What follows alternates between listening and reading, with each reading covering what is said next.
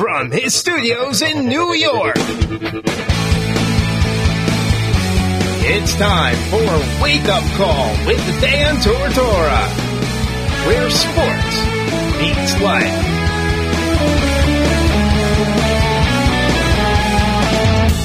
Here's your host, Dan Tortora. Welcome here to Wake Up Call with Dan Tortora on wakeupcalldt.com, your one-stop sports shop, and on mixlr.com/wakeupcalldt.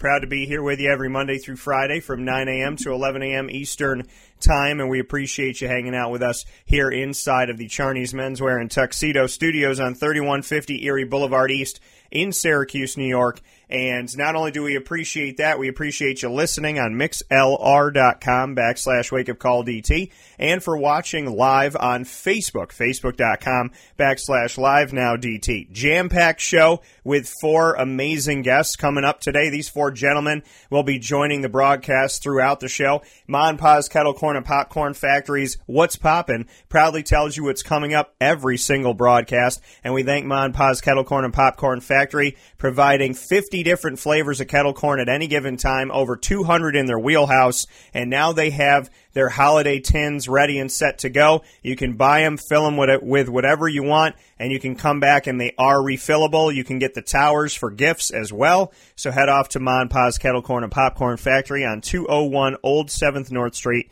in Liverpool, New York. They bring you the topics of today, so we'll start with what we always do on Thursday morning during the season, Papa Joe's Picks. It's championship week, so PJ and I got a lot to talk about, a lot to get through. Also, coach hirings and firings going on, so PJ and I will tackle those, and the new college football playoff ranking that's changed somewhat, so we'll discuss that as well in hour number one. In hour number two, between 10 a.m. and 10:30 a.m. Eastern Time, you will hear my Q&As with Luke Fickell of Cincinnati and Mike Norvell of Memphis. I got to speak with both of these coaches ahead of the 2019 American Athletic Football Championship game. This is Memphis's third in a row.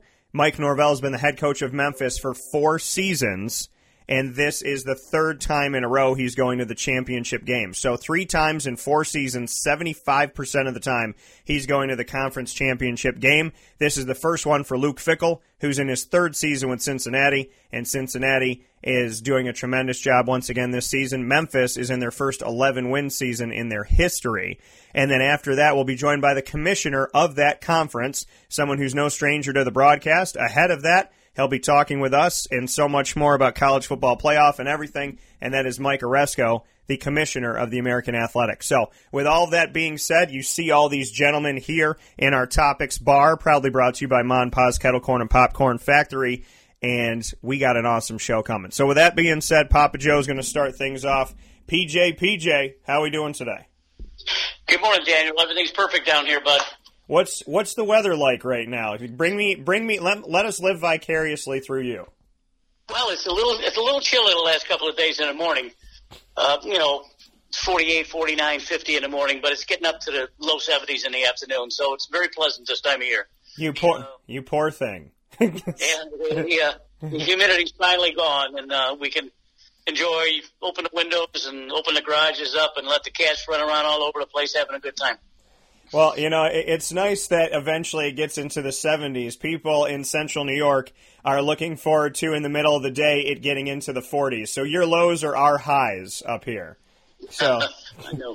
And the snow is just kind of packing in and hanging out. It fell, it's here, the sun's out, but the snow, I mean, obviously it's cold enough to keep it around.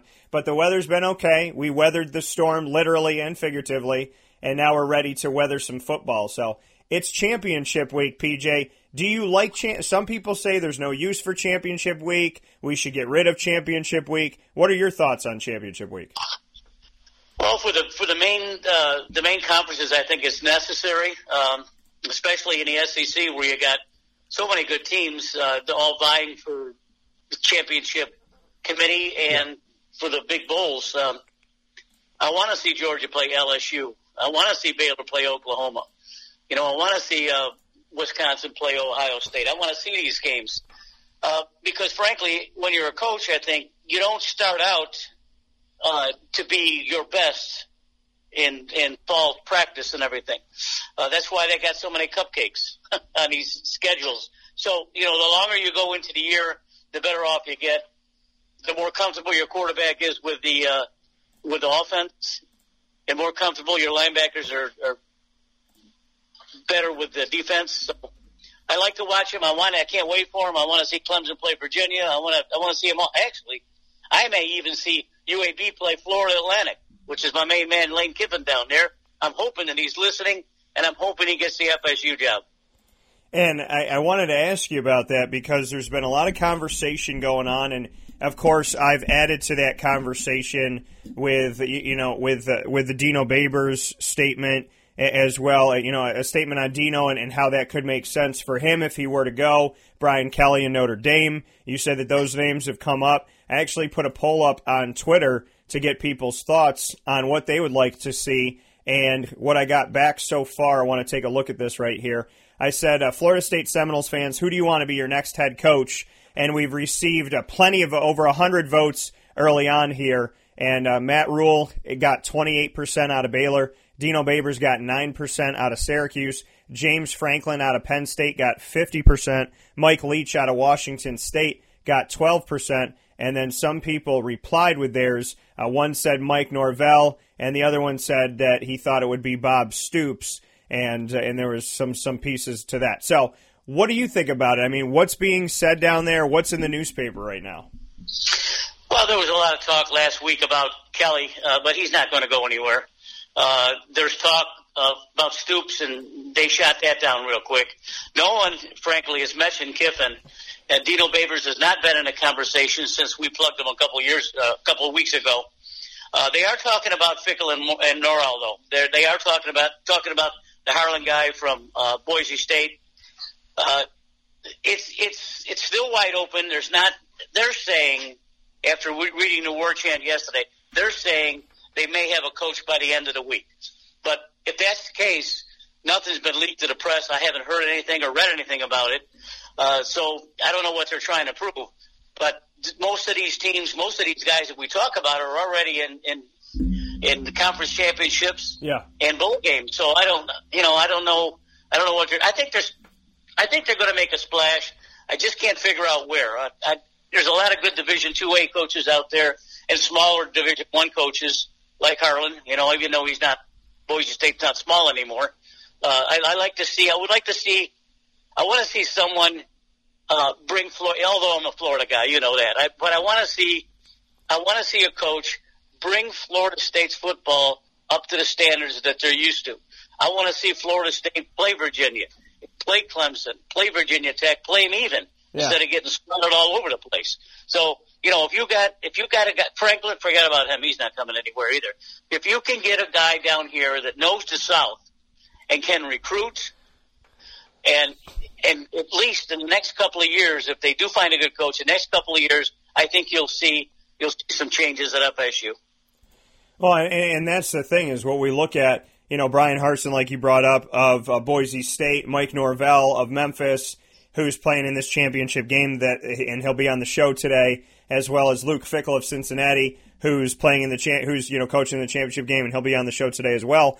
These are guys that are brought up in a lot of places, Boston College and whatnot. And sometimes names are just brought up because they're good coaches. Sometimes they're brought up because, somebody heard something somewhere. Sometimes people are just prognosticating and hoping, and it just seems to, and it happens to work out that way. You kind of just get lucky with it or whatever. But as we sit here right now, the updates on some of these things as we look at it is, where are these coaches going to go? And what's going to happen? It doesn't make sense. I mean, some of these guys were looking at the fact that, James Franklin is a big hopeful for a lot of them. It's a hopeful in my votes. But, these coaches are playing in big-time games. They're coaching in these games, I should say. And they have that going on right now. So some of these you can't get to in this moment in time, or you're waiting until they play their championship game and then you're giving them a call. But I do want to ask you, in the midst of all this, who would, out of all the names we've heard, who would make the most sense to you at Florida State? Who would you like to see there? Well, I think you need. I think they need to get an offensive-minded guy. I've mentioned this before on the program. I like Kiffin a lot. I know he's a punk. He can act like a punk sometimes.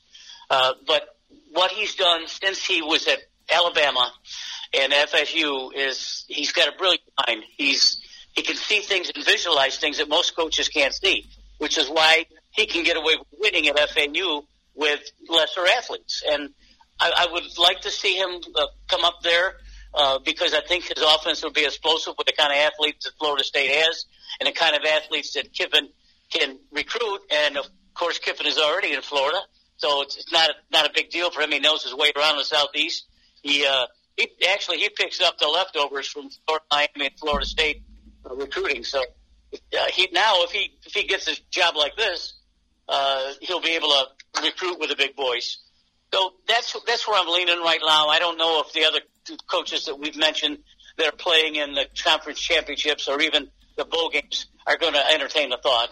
If FSU says they're going to try to get someone by the end of the week, which is coming up real quickly, I don't know. I'll probably have to check it out with my sources and see what's going on about that. But Stoops is no longer in the deal. He was never in the deal. Kelly was hopeful, but Kelly's a good coach. He's been coaching for over 30 years. He's good with young men. He graduates his players. What can you say bad about him except he doesn't win enough at Notre Dame? So I don't know what Notre Dame's going to do this year. There's a lot of speculation about a lot of these jobs out there. Yeah. And we're going to see heads roll pretty soon here again.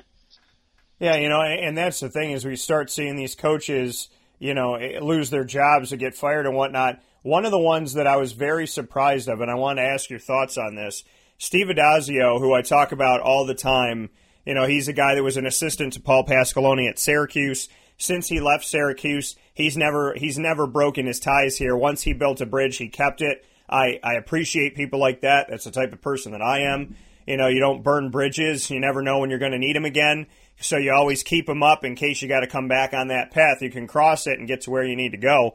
Steve Addazio this year leads them to 6-6. They're bowl eligible again. I believe they've been bowl eligible for every year that Steve Addazio has been the head coach of Boston College, except for 1 year.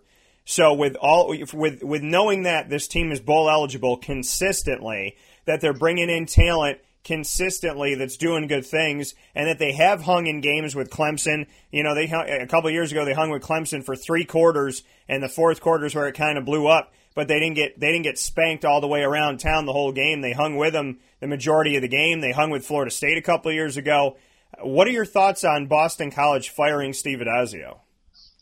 Well, he wasn't winning enough, obviously. 6-6 just isn't going to get it anymore, which is why, I'm critical, and I will remain critical of the bowl committees. There's so many bowls that who wants to look at 6-6 teams play a bowl? I mean, I don't get it. But congratulations to Addazio. Addazio is another one of the Florida tree coaches. He used to coach at Florida. I think he was a defensive coordinator, I think, before he went to Temple. But he's nothing wrong with Addazio. He's a first-class guy. He tries to graduate his kids too. But, he's up against it too. Boston College plays a tough schedule every year, and it's difficult to win. And if he doesn't have enough, if he doesn't get the more 4s and 5-star athletes, they're not going to win there. I don't care who they bring in there. There's only so many stars that go around, if you want to use that term. If you look at the top 10 in the recruiting rankings right now, every single one of them, from LSU all the way down to Florida's number 10, all the big schools all have 5 and 4 stars. Yeah. And we're going to be talking next year about the same stuff. Those same teams are going to be in the same conversation that we're having right now. So, for them to battle with Addazio, if they didn't feel like he was the one that thrust them forward, good luck with finding another coach that did as well as Addazio. And that's the thing is, you look at the fact that, he has gone to a bowl game or advanced to a bowl, gotten the team eligible in 6 of his 7 years. And I said that going into this season. I said it was 6 of 7, and I corrected myself. It was 5 of 6. But the reality was that future Dan was helping out present Dan, and I knew that he was going to have 6 or 7, I guess. So 6 to 7 years, you're bowl eligible. If you're a coach at Syracuse and you got 6 or 7 wins a season and you're going to a bowl game every single year except for one, then, I think Syracuse fans would have been happy. I don't really know what Boston College is looking for, but I don't know if they're going to necessarily find it. And with all these other high-profile jobs out there, I don't know if they're going to get who they want. And I think Steve Addazio automatically becomes attractive to other teams out there. And if Syracuse's job was open, he's one of the first phone calls I would have made. Now, I want to ask you about keeping in the state of Florida. We were talking about Charlie Strong and his future. He got fired from South Florida after they got blown out in their rivalry game with Central Florida, which hasn't really been a rivalry game as of late. He didn't spend that long in South Florida. He went from 10 to 7 to 4 wins in his time there. And we look at the fact that he was 4-14 in his final 18 games.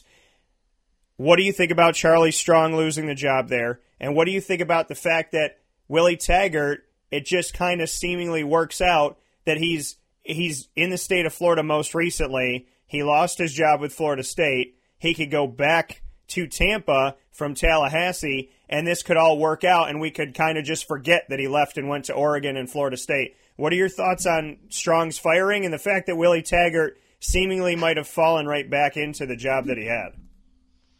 Charlie Strong is a first-class guy. He's another one of the Florida coaching trees. He was also defensive coordinator, I believe, before Addazio came in. There's nothing wrong with Charlie Strong. Charlie Strong's going to find a job. He just, he had a success at Louisville, and then from there he jumped to Texas with a big contract. Didn't work out there. Got to sort of like a minor league team, if you want to use that team, with South Florida, and couldn't put it together. But Charlie Strong will find a job somewhere. I'm not so sure that Taggart is the answer. I think Taggart is a little bit toxic right now. I don't know if anyone's going to think about him or interview him for a coach. Just because he had that success there, and then he went to Oregon and didn't do too well, and he goes to Florida State, didn't do too well. So I don't know what the big hoopla was about him to begin with. So I don't know. Maybe that was his best job he ever wanted to get. I know that Florida State, but Charlie Strong will find a job somewhere. I wish Charlie Strong was a defensive coordinator for Florida State, if that's what you want to, but it's not going to happen probably. Yeah. Charlie Strong may even be up for that job, but I'm not so sure that Willie Taggart is going to be thought of at South Florida either. And I think that it does make sense. I know that fans have been favorable to the polls that we put out there, that they would be open to seeing a return of Willie Taggart to South Florida, because he's the one that recruited the guys that Charlie Strong had that first year that did so well. And then when the team started to get, as Charlie Strong lost those guys and as Charlie Strong was trying to build it himself, the team started to go down. And I think that's why we saw him get fired, is he came in, he inherited Willie Taggart's team, and he did well. And then as it got farther and farther away from Taggart, he started to do less and less.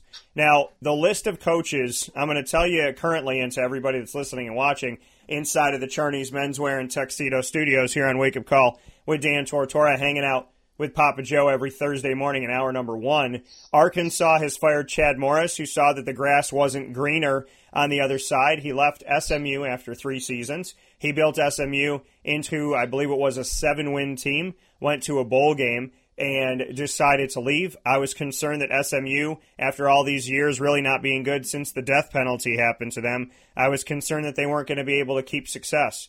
And Sonny Dykes changed that and helped us to see that they can have success without Chad Morris, and a team that's in double-digit wins and has had a fantastic season so far, including a win over TCU. So Sonny Dykes steps in, and SMU's good. Chad Morris leaves for the SEC and gets fired after a short amount of time. So Arkansas looking for a new coach. Boston College with Steve Addazio. He was 44-44 in 7 seasons. He's a 500 coach. Again, I think Syracuse would love that. Colorado State got rid of Mike Bobo, who was 28-35 in 5 years. Willie Taggart, we talked about, was 9-12 in a year and a half. at Florida State. They're looking for a new guy. Mississippi got rid of Matt Luke, who's 15-21 in 3 seasons. Missouri fired Barry Odom, who's 25-25 in 4 years. New Mexico saw the resignation of Bob Davie, who was 35-64 in 8 seasons. Old Dominion resigned Bobby Wilder, 77-56 after 11 seasons. Only coach I've mentioned so far that's leaving a program with a winning record.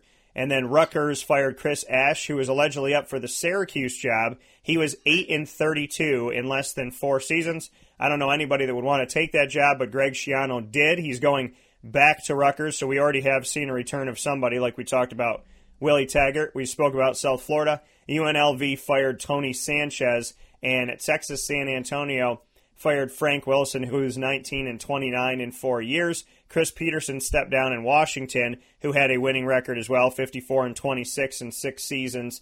So that's what we're looking at. And Tony Sanchez was 20-40 in 5 years. So what are your thoughts on this? We have Arkansas, Boston College, Colorado State, Florida State, Mississippi, Missouri, New Mexico, Old Dominion, Rutgers is filled now, South Florida, UNLV, Texas San Antonio, and Washington. What pops out to you on that list? What are your thoughts on that list? We have some SEC in there. ACC, what's your take on it? Well, it's a good question. As you know, it's tough to win in the SEC, and you gotta at least play 500 ball for a couple of years before you can institute your recruiting profiles. But Chad Morris is a good coach, good offensive coach. He'll probably find a job too. You mentioned Mike Bobo. I go back a long way with Bobo. I think Mike Bobo was a quarterback for Georgia years ago when he used to beat up on Florida. Another offensive-minded coach. He'll probably land somewhere too. Matt Luke, Barry Odom, Bob Davie. Bob Davie's been around for years. And Adazio, these guys are all experienced coaches. They don't, it's not like they're rookies. They know what they're doing. They may have been in over their head. It's quite obvious they're in over their head in some of these places. Barry Odom, Missouri was a big surprise. That's, again, Missouri is south of the Mason-Dixon line, winds up in the SEC West. I don't know what possessed Missouri to even think about something like that, except maybe for monies. But Missouri's not going to win if they're in the SEC West. So, these guys are all formidable coaches. They're good they have their own ways of doing things. They graduate their kids and they recruit well. So all of these gentlemen are going to find jobs somewhere, including Taggart. I don't know where Taggart. They say Taggart's a little toxic now because he didn't do well at Oregon and he blew it out in Florida State. So someone's going to be real careful with him now. Yeah, but that's what we're looking at right now. Is there's guys that are out there. There's guys with opportunities and openings, and just wondering where these things are going to fall. I just think it's interesting to see coaches that I know, like Steve Adazio, get fired because of his in his situation, and then Chad Morris, when he left SMU and he went to the SEC, I was like, what are you doing? I mean, you're going to be there for, like, what did I tell you? You're going to be there for 2-3 years. You're not going to win. They're going to want to get rid of you because you got to beat Alabama. You got to beat Florida. You got to beat Georgia. You got to beat Auburn. And you got to beat LSU now. So, to take a job inside of there. And then for, Chris Ash to go to Rutgers. I mean, Rutgers' biggest mistake that they ever made was joining the Big Ten. They were in the Big East, and they felt the need to leave and to expand their horizon, and they went to a league that they're always going to be the bottom feeder of. You got to beat Michigan, you got to beat Michigan State, Ohio State, Wisconsin, Minnesota now, Indiana now. To be Rutgers is one of the worst places to be in the country when I look at coaches trying to dig a team out of a basement. And so, Chris Ash, I'm a little surprised at how quickly they fired him because they should kind of know where they are and know their place currently in the Big Ten, that any coach is going to struggle there. But they think Schiano can fix it. They think that he can adjust to it. He's been a part of bad publicity, over the years, but they want to give him a chance to see what he can do. They're bringing him back like they brought Randy Edsall back to UConn after he was at Maryland. So, it'll be interesting to see, but ultimately I think that, the biggest jobs out there right now are BC, in my opinion, because you can win there, Florida State, as well as looking at a team like Missouri, and I think South Florida is enticing because there's no UCF fan that wants to have, you win in a blowout, that's great, but it takes a lot away from the rivalry. And I think if you talk to any, true Central Florida fan, they want South Florida to be better so that rivalry actually has some merit. So, it'll be interesting to see the coaching carousel. But, Papa Joe, we know that these firings are coming. We know that these moments are happening. And are you surprised at how many there are? Is there less than you thought? What can you say about the amount of coaching vacancies at this time? Are you surprised in a good way, or are you surprised in a bad way? Well, I'm surprised in a bad way because, 3 or 4 of these guys are really first-class coaches. But for Schiano to go back, you and I talked about this 2-3 weeks ago. I said, forget about everything, Rutgers, and just hire Schiano and let him go. So They brought him in for $32 million for 8 years. I guess that'll make some people happy. Yeah. So Rutgers, I guess, is thinking maybe they could join the Big Ten because of the TV revenue that they're going to make from it. But no amount of TV revenue can make up for a 4-8 team or a 5-7 team or something like that. Schiano's got his work cut out for him. He's a tough guy, a really, really tough guy. Yeah, he's rubbed some people wrong a couple of places, but he's a no-nonsense guy, and that's what you need at these places. You just can't be a good guy and try to coach these kids because a lot of these kids are not coachable, and they're pain in the asses. So if they can be coached, Schiano will do it. Well, and that's the thing is you take a hard-nosed guy, you take a guy who takes no BS, and you put him on a team that obviously doesn't have potentially a lot. I don't know, I'm not in there, but the morale is probably down. The team's probably not feeling that great about themselves. So you bring in a guy who's not going to allow you to sit there and sulk and see what you can get out of that. I guess that there's some value to that. There's some value to being hard-nosed and a tough type of guy and a guy who's not going to accept defeat. But you're also playing in the Big Ten, and you're also playing these teams that have consistently been strong where you're trying to build up Rutgers to be something, and Rutgers hasn't been scaring anybody in a really long time. So when we hear these coaches come up for, jobs, Josh Heupel of Central Florida has been talked about, Willie Fritz of Tulane, Luke Fickell of Cincinnati, Mike Norvell of Memphis. When you hear those things, every single year, that's why I talk about the American, and it's one of the reasons why I talk about them so highly, is that if they're such a bad conference and they don't have a lot of talent and they're not that good, then why are their coaches always being poached? Every single season, coaches are being asked to leave the American to join the Pac-12, the Big 12, the Big 10, the SEC, the ACC. These Power 5 conferences are desperately reaching out to these coaches, asking them to leave, and that to me is proof in the pudding of how good they are. What are your thoughts on the fact that at least 4 of those coaches are now being talked about around the country yet again because Josh Heupel has a connection to Missouri as their former offensive coordinator. Willie Fritz has won everywhere he's gone, and he's at Tulane right now. Luke Fickell came from Ohio State as a coordinator, defensive coordinator, and then you look at what they've done. They have 21 wins to 4 losses over the past couple seasons in Cincinnati. And Mike Norvell in Memphis, his worst season was 8 wins, and he's got double-digit winning seasons, 3 straight trips to the championship game, like I said, in the conference, and the first 11-win season in Memphis history. So these coaches are being brought up yet again. What's your take on it? Well, frankly, these guys are making a lot of money now.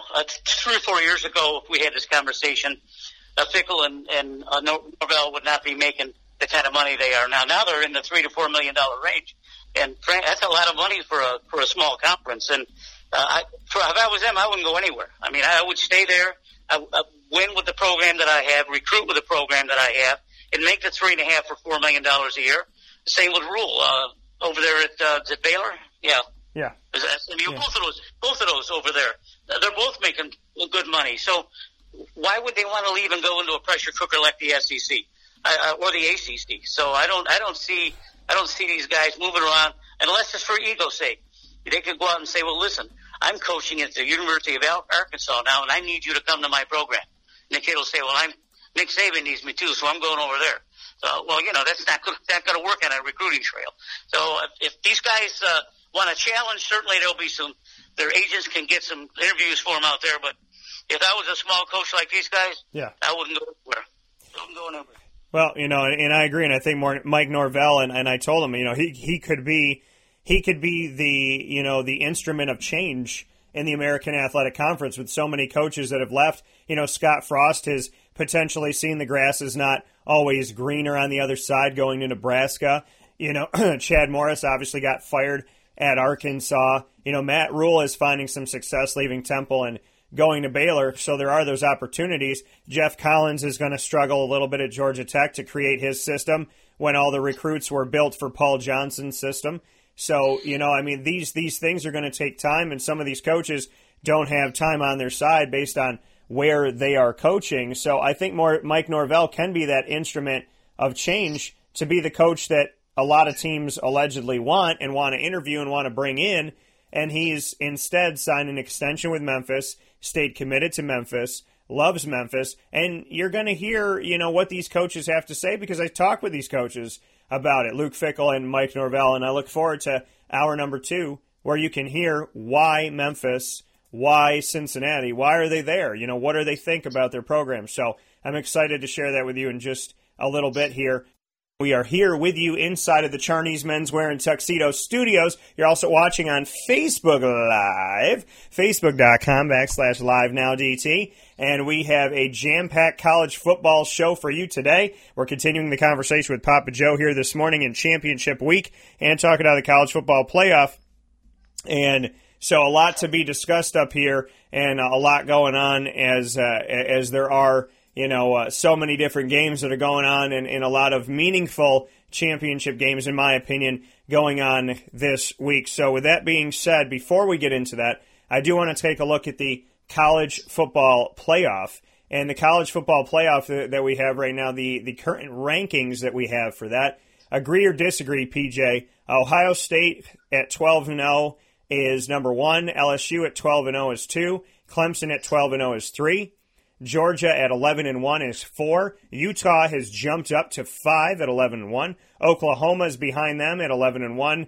Baylor jumped all the way up to 7 at 11-1. Wisconsin went up 4 spots after beating Minnesota at 10-2. Then Florida at 10-2, and Penn State at 10-2 stays where they were at number 10. That's your top 10. What are your thoughts on it? I would not put Ohio State first. I'd leave LSU there until you beat them on the field. They're number 1. They killed everyone all year long. They're gelling right now. Coach O has them playing hard. There's so many scenarios that could happen, but frankly, it all starts with Georgia LSU. None of the scenarios that the pundits always talk about, including me, and I have my own scenarios, but none of this is going to happen unless Georgia beats LSU. If Georgia beats LSU, those 4 teams will stay the same. No one's going to come in there. Utah's not going to come in. Oklahoma and Baylor, no. It's going to be LSU with 1 loss, Clemson undefeated, OSU undefeated, and Georgia with 1 loss. So those 4 will stay together if Georgia can beat LSU. Now, if what we think is going to happen is LSU is going to beat Georgia, then it opens up. That's Georgia out. You got 1 spot left. You got Utah, Oklahoma, and Baylor are all going to fight for that spot. I got 3 or 4 different scenarios, and it's if Georgia loses to LSU, if Georgia loses and Oklahoma wins, and Utah loses, and Georgia loses and Baylor wins, and there's all sorts of scenarios you can come up with. I'm not going to second guess the committee that they got a tough job, but things will narrow down after this weekend, and it's all going to come down to the Georgia LSU game. So here's the thing, and I don't disagree with you. If Georgia beats LSU, I don't think you take LSU out. You can't. Clemson, more than likely, is not going to lose to Virginia. So let's say if Clemson beats Virginia and Ohio State beats Wisconsin, then you keep Ohio State, you keep Clemson. If LSU loses to Georgia, then you keep the 4 the way that they are, and you don't move them, and you're obviously not going to have LSU and Georgia play each other in the first round of the college football playoff. You're not going to set them up in a semi, so you'll have to keep them separate, which right now they are. LSU would play Clemson, Ohio State would play Georgia. So I agree with you. Let's say LSU beats Georgia, Utah. So LSU beats Georgia, Utah beats Oregon, Baylor beats Oklahoma. Do you put in Utah? Does Baylor have a shot? If Baylor beats Oklahoma, then how do you put Baylor in, I guess is what I'm saying. Does Baylor have to beat Oklahoma and then Utah has to lose to Oregon, who's 13th ranked right now with 2 losses? Is that what does Georgia have to lose to LSU and Utah have to lose to Oregon and Baylor have to beat Oklahoma for Baylor to get in, or does Baylor have no shot? Baylor's got no shot. It's those 2 teams that we talked about, Utah and Oklahoma, those are the ones that are going to be volleying for that 4th spot. And again, this is all conjecture, and all the pundits are going to say what they want to say about the committees, but it all depends on Georgia and LSU.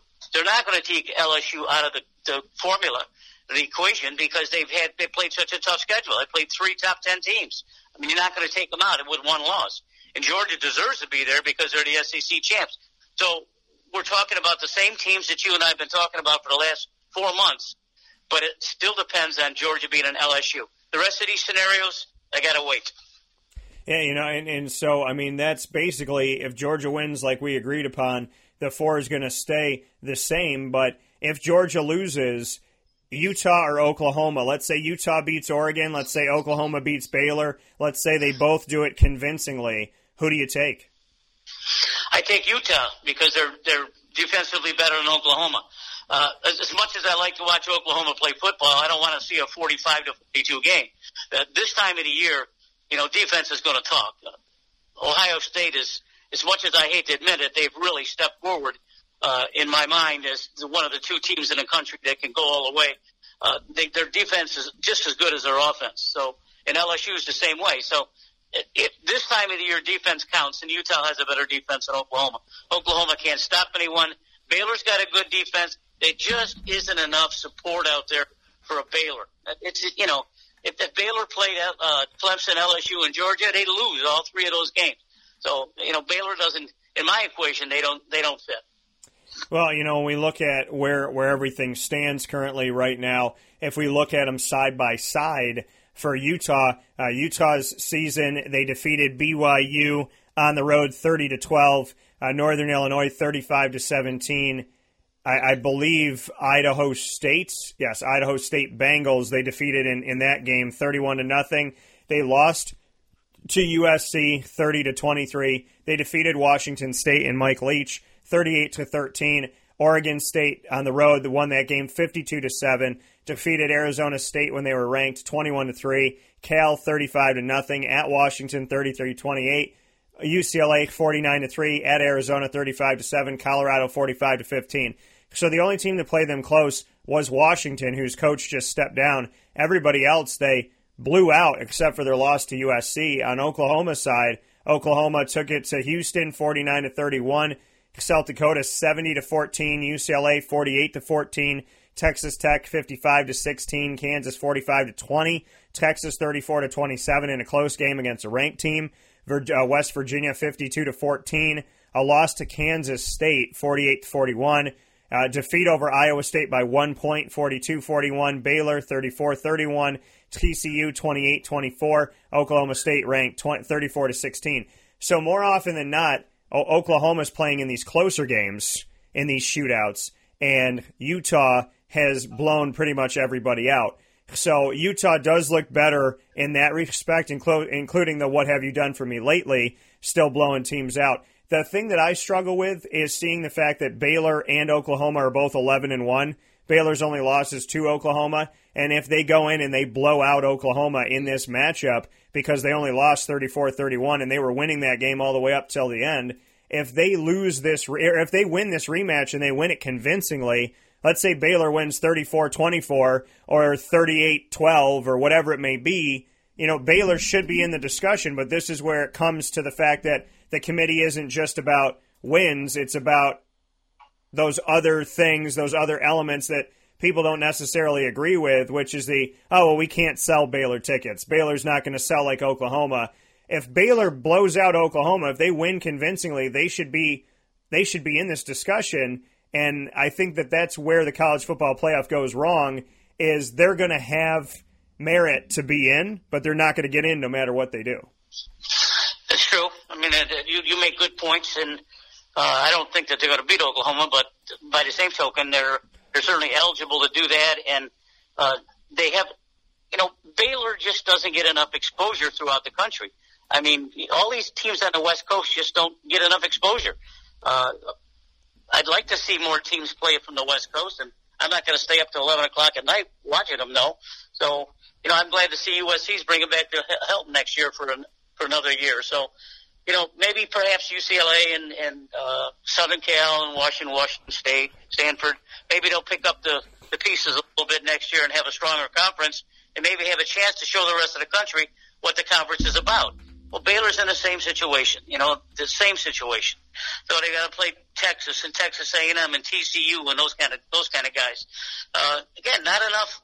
There's not enough candy to sell them, unfortunately. That coming from Papa Joe here this morning. We're going to take a look at the college football the college football championship games this week after talking about the college football playoff rankings.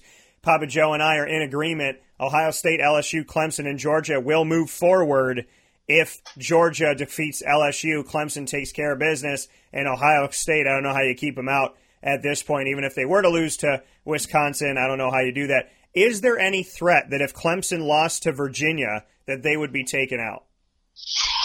No. It's not.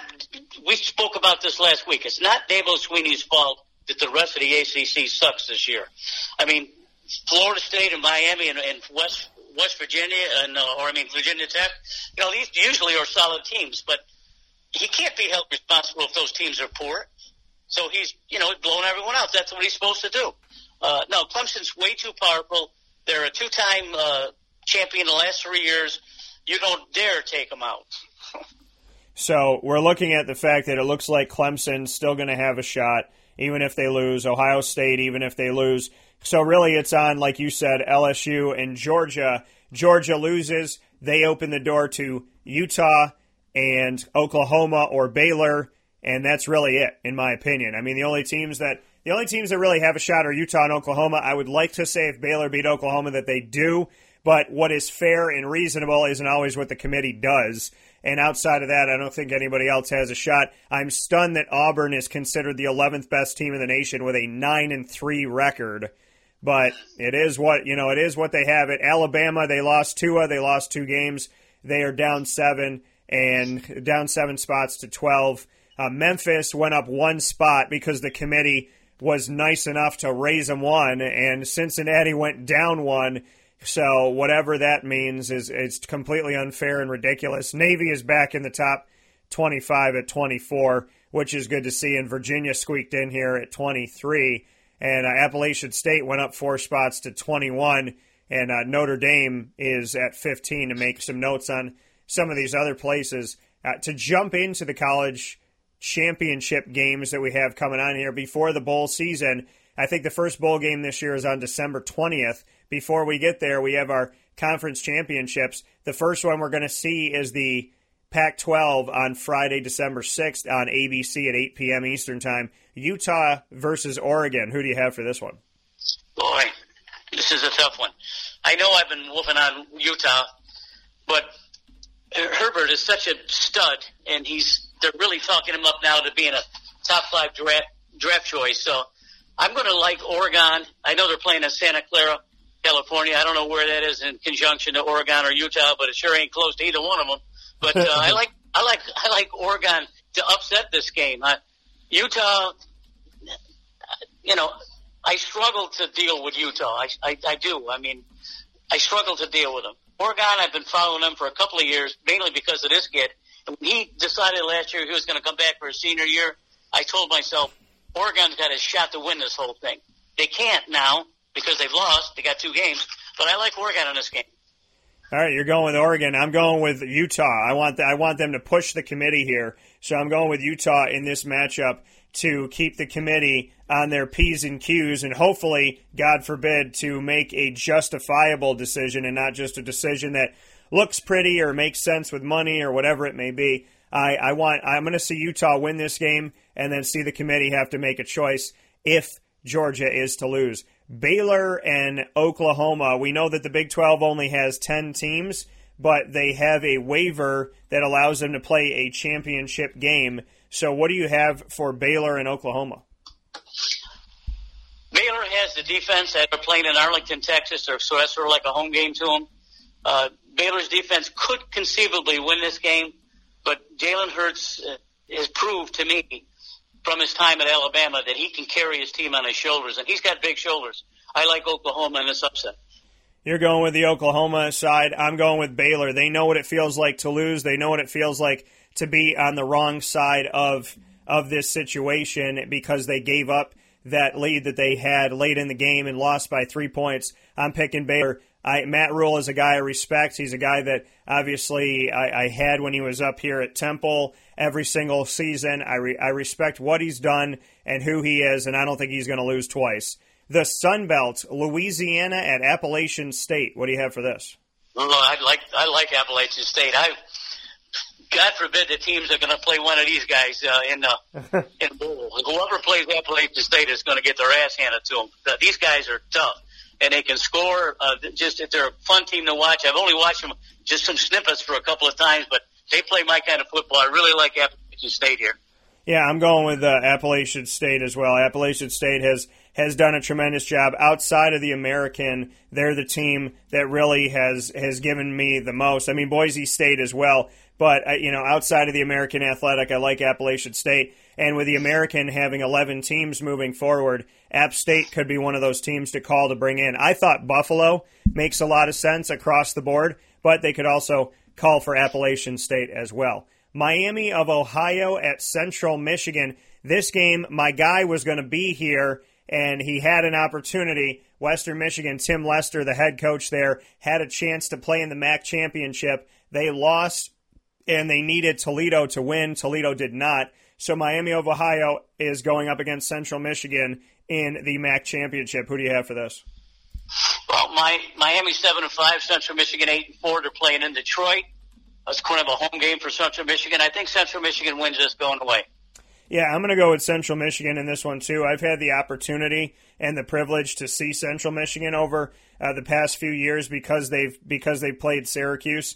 And so, to be able to see their talent and what they've been able to do, and I respect the MAC, I really do. And so for me, I'm going to see Central Michigan win this game. Miami of Ohio, congratulations for getting there. But I think we're going to see Central Michigan take care of this one. I think if Western Michigan had gotten in with my guy Tim Lester, then I would have picked them as well. I would have gone with that side of things this season, that division as opposed to the other. So I'm going with Central Michigan as well in this game. Next one. I believe Central Michigan's coached by Jim McElwain. Used to be in Florida, right? Yes, Jim McElwain's over there, yep. Let's see what he does. UAB, this is the one that you said you're going to watch, Conference USA. UAB at FAU. Lane Kiffin hosting the championship game for Conference USA. What do you have for this? Well, he's going to have all the bells and whistles on for this one. He's going to be throwing the ball and pitching the ball all over the place. I like FAU in this game. UAB is a team that canceled their program and then decided to bring it back after an upheaval of just being gone for a year. And when they brought that program back, they not only got wins, they went to a bowl game, double-digit wins, fantastic this year as well. PJ's going with FAU. I'm going with UAB. Ever since UAB went through that turmoil and that self-inflicted wound, they came back striking. And what team cancels their football program and then comes back with the fiery Phoenix Rising that they had? So I'm always going to be a closet fan for UAB, let's say.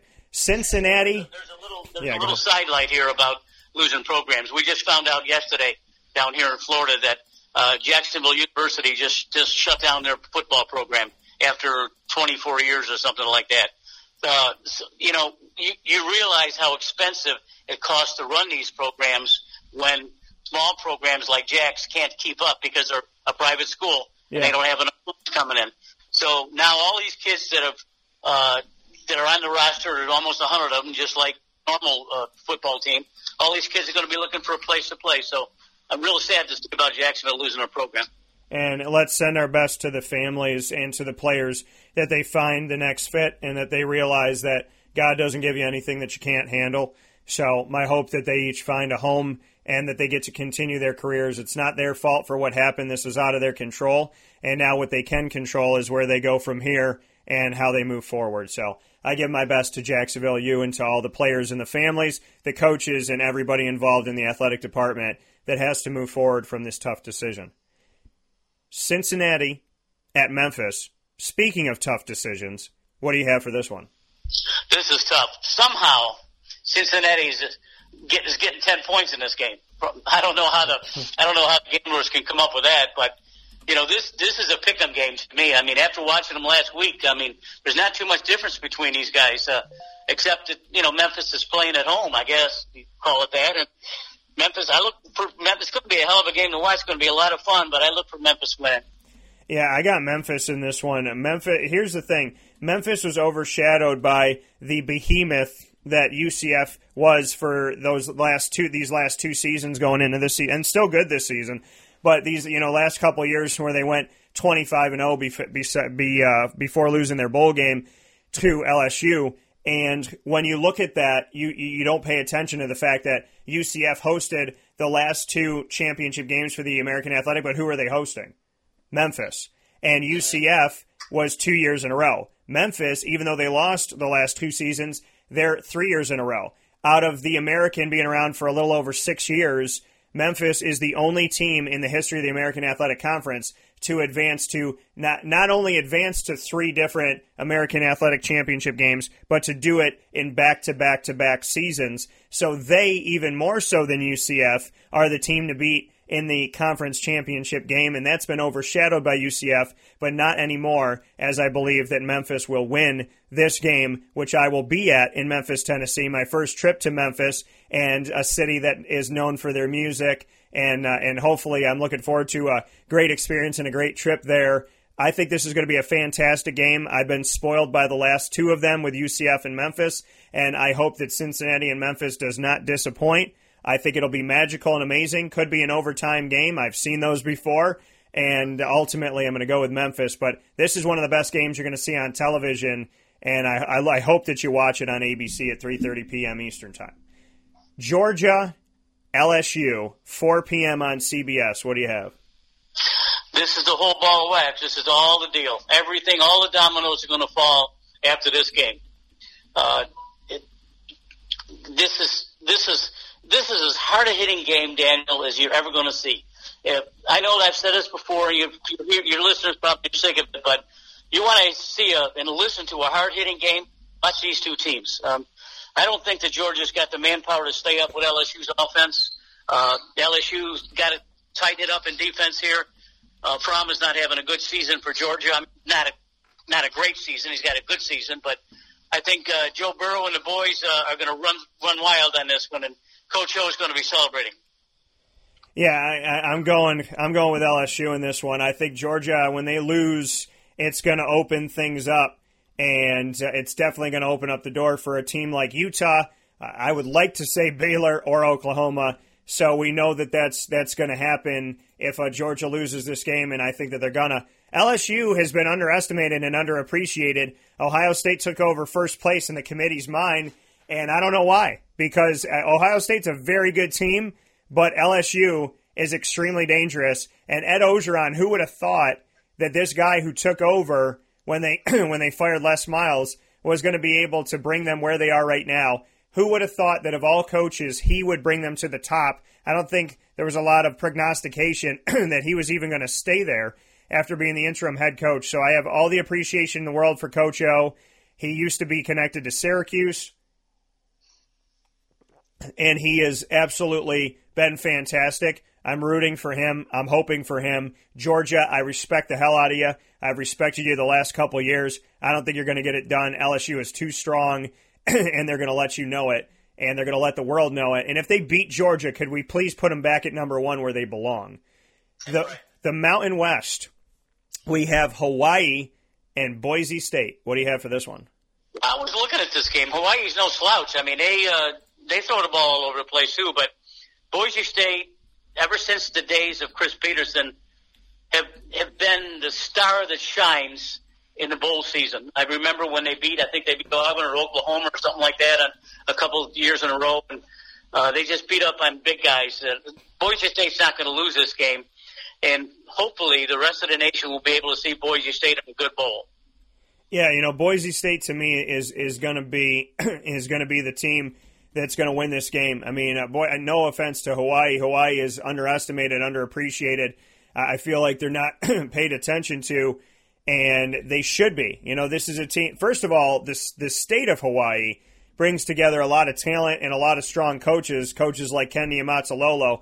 So I'm excited to see this game. I hope Hawaii makes it interesting, and ultimately I'm giving the victory to Boise State because of what Boise State is and what they've become. And, Boise State, before teams like UCF and whatnot started winning and winning consistently, we were looking at teams like Boise State who were given a share of the national championship, but they weren't allowed to play in it, which I thought was absolutely ridiculous. And so Boise State knows what it feels like to be underappreciated, and I think that they're going to continue to win. They're going to continue to push the term, and they're a team that I would not want to see in a bowl game this year. Virginia Clemson in Charlotte, North Carolina at the Carolina Panthers Stadium. Probably the best game the Carolina Panthers fans are going to see for the rest of the year. What do you think about this one? We're right about that. Bronco and the boys are going to try to make a big upset here, but Dabo Swinney's been hitting the press here this week about talking about how his team is underappreciated and they don't like him and they don't want him anywhere, and he's just doing a little cry thing, and it's not going to make any difference. I think that Clemson wins the game handily, but the Bronco Mendenhall has got Virginia a long way, and they deserve to play in this game. They're just not in the same league as Clemson. That's all. I'm very proud of the fact that I picked this before the season started. I picked Virginia and Clemson in the ACC championship game, so I feel good that this prediction came through, and this will be one of Clemson's short list of quality wins this season. But if they beat a team like Virginia, then they definitely, the committee's seen what they need to see, and they respect Clemson because of history, which I don't agree. I think you have to look at year by year. But when we look at this situation, if they defeat Virginia, if that is to happen, then Clemson has definitely shown themselves because the Coastal Division had a strong Virginia and a Virginia Tech team this year. And if Clemson wins this game, then they've obviously stated what they need to state. Ohio State against Wisconsin. Thoughts on this one, PJ, as the Big Ten will be the final game that we see on championship week? Oh, my brother-in-law's in Wisconsin. Can't wait for this game, boy. Walker's going to be watching this game forever. This is going to be a tough game. I think Wisconsin plays them tough. Ohio State just has too many weapons. They're just offensive, defense-wise. They're really an intimidating team. Never thought that you would ever hear me say that because I can't stand Ohio State, but they are. They've made me realize that, and they are an exceptional team. Actually, the first three teams that we talk about every year is LSU, Clemson, and Ohio State. They all are just formidable. They're just dangerous teams to play, and it'd be a shame to let Wisconsin go the same route as the other teams, but they will. Wisconsin's got one shot in this game, and that's to hold the ball. And if they can run the ball with Taylor, he's going to get his 2,000 yards. Wisconsin likes to do the 3 yards in a cloud of dust kind of thing. If they can hold on to the ball, maybe make it close, they got a shot. But if Fields gets loose and some of the guys get down the field, it's going to be a long afternoon. With that being said, brother-in-laws are going to shoot me, but I'm going to take Ohio State. Yeah, you got to take Ohio State in this game. I got an email about Jonathan Taylor and the hopes and the aspirations that he'll get the votes he needs to be recognized this year. I don't think he'll have any trouble with doing something like that. But Wisconsin, as much as I respect them, and they got that victory over Minnesota, which, obviously put a nail in the coffin for Minnesota that the committee wasn't going to let in anyways. But Wisconsin getting back here, it's just kind of funny how this happens as we talk about Ohio State, Penn State, and Minnesota all year long. And then Wisconsin's the team that ends up playing in the Big Ten championship against Ohio State. I got Ohio State in this game. Ohio State's been fantastic. They get rid of Tate Martell, and what happens with Tate? A whole lot of nothing. and they bring in Justin Fields and they're 12-0. So they obviously made the right decision. They're doing what they need to do. Ohio State is a pain in the butt to play. I think this might be the most dangerous Ohio State team we've seen in a while, and I think that the national championship this year is going to be LSU Ohio State, to be honest, so we can finally end the argument of who's better. And with that being said, Ohio State's going to win this game, and they're going to set their sights on the college football playoff. So I have Ohio State as well. And PJ, we have gone through the whole thing. I have one more thing to ask you here, and I know that this might be one that touches a little heartstring here, maybe hits a nerve. I hope it doesn't, but I know that we got to talk about it. Felipe Franks said he's either going to the NFL or he's going to another team. What are your thoughts on him deciding to leave Florida? Well, I figured after he got hurt, he would rehab and probably take this. If Trask wasn't have this kind of season he's having, he would probably vacillate and try to come back. But Felipe Franks is a big, strong guy, 6'6", 230, big arm. I don't know. I think he'll probably be drafted in the first 4 rounds. I'm leaning toward him going to the draft, but it would surprise me he goes to another team. It won't be an SEC team, that's for sure. I'll guarantee you that. So I wish him luck. It doesn't surprise me, and I'd like to see him go into the draft and not play again. Yeah, Felipe Franks moving on from Florida, PJ's team, and Alma Mater. Papa Joe, I will see you in just a couple days. We'll have an early Christmas celebration. In the meantime, keep it warm down there for me in Florida. Give my best to the family and to Miss Mary T, and I look forward to talking with you soon. Okay, see you soon. Bye. Take care.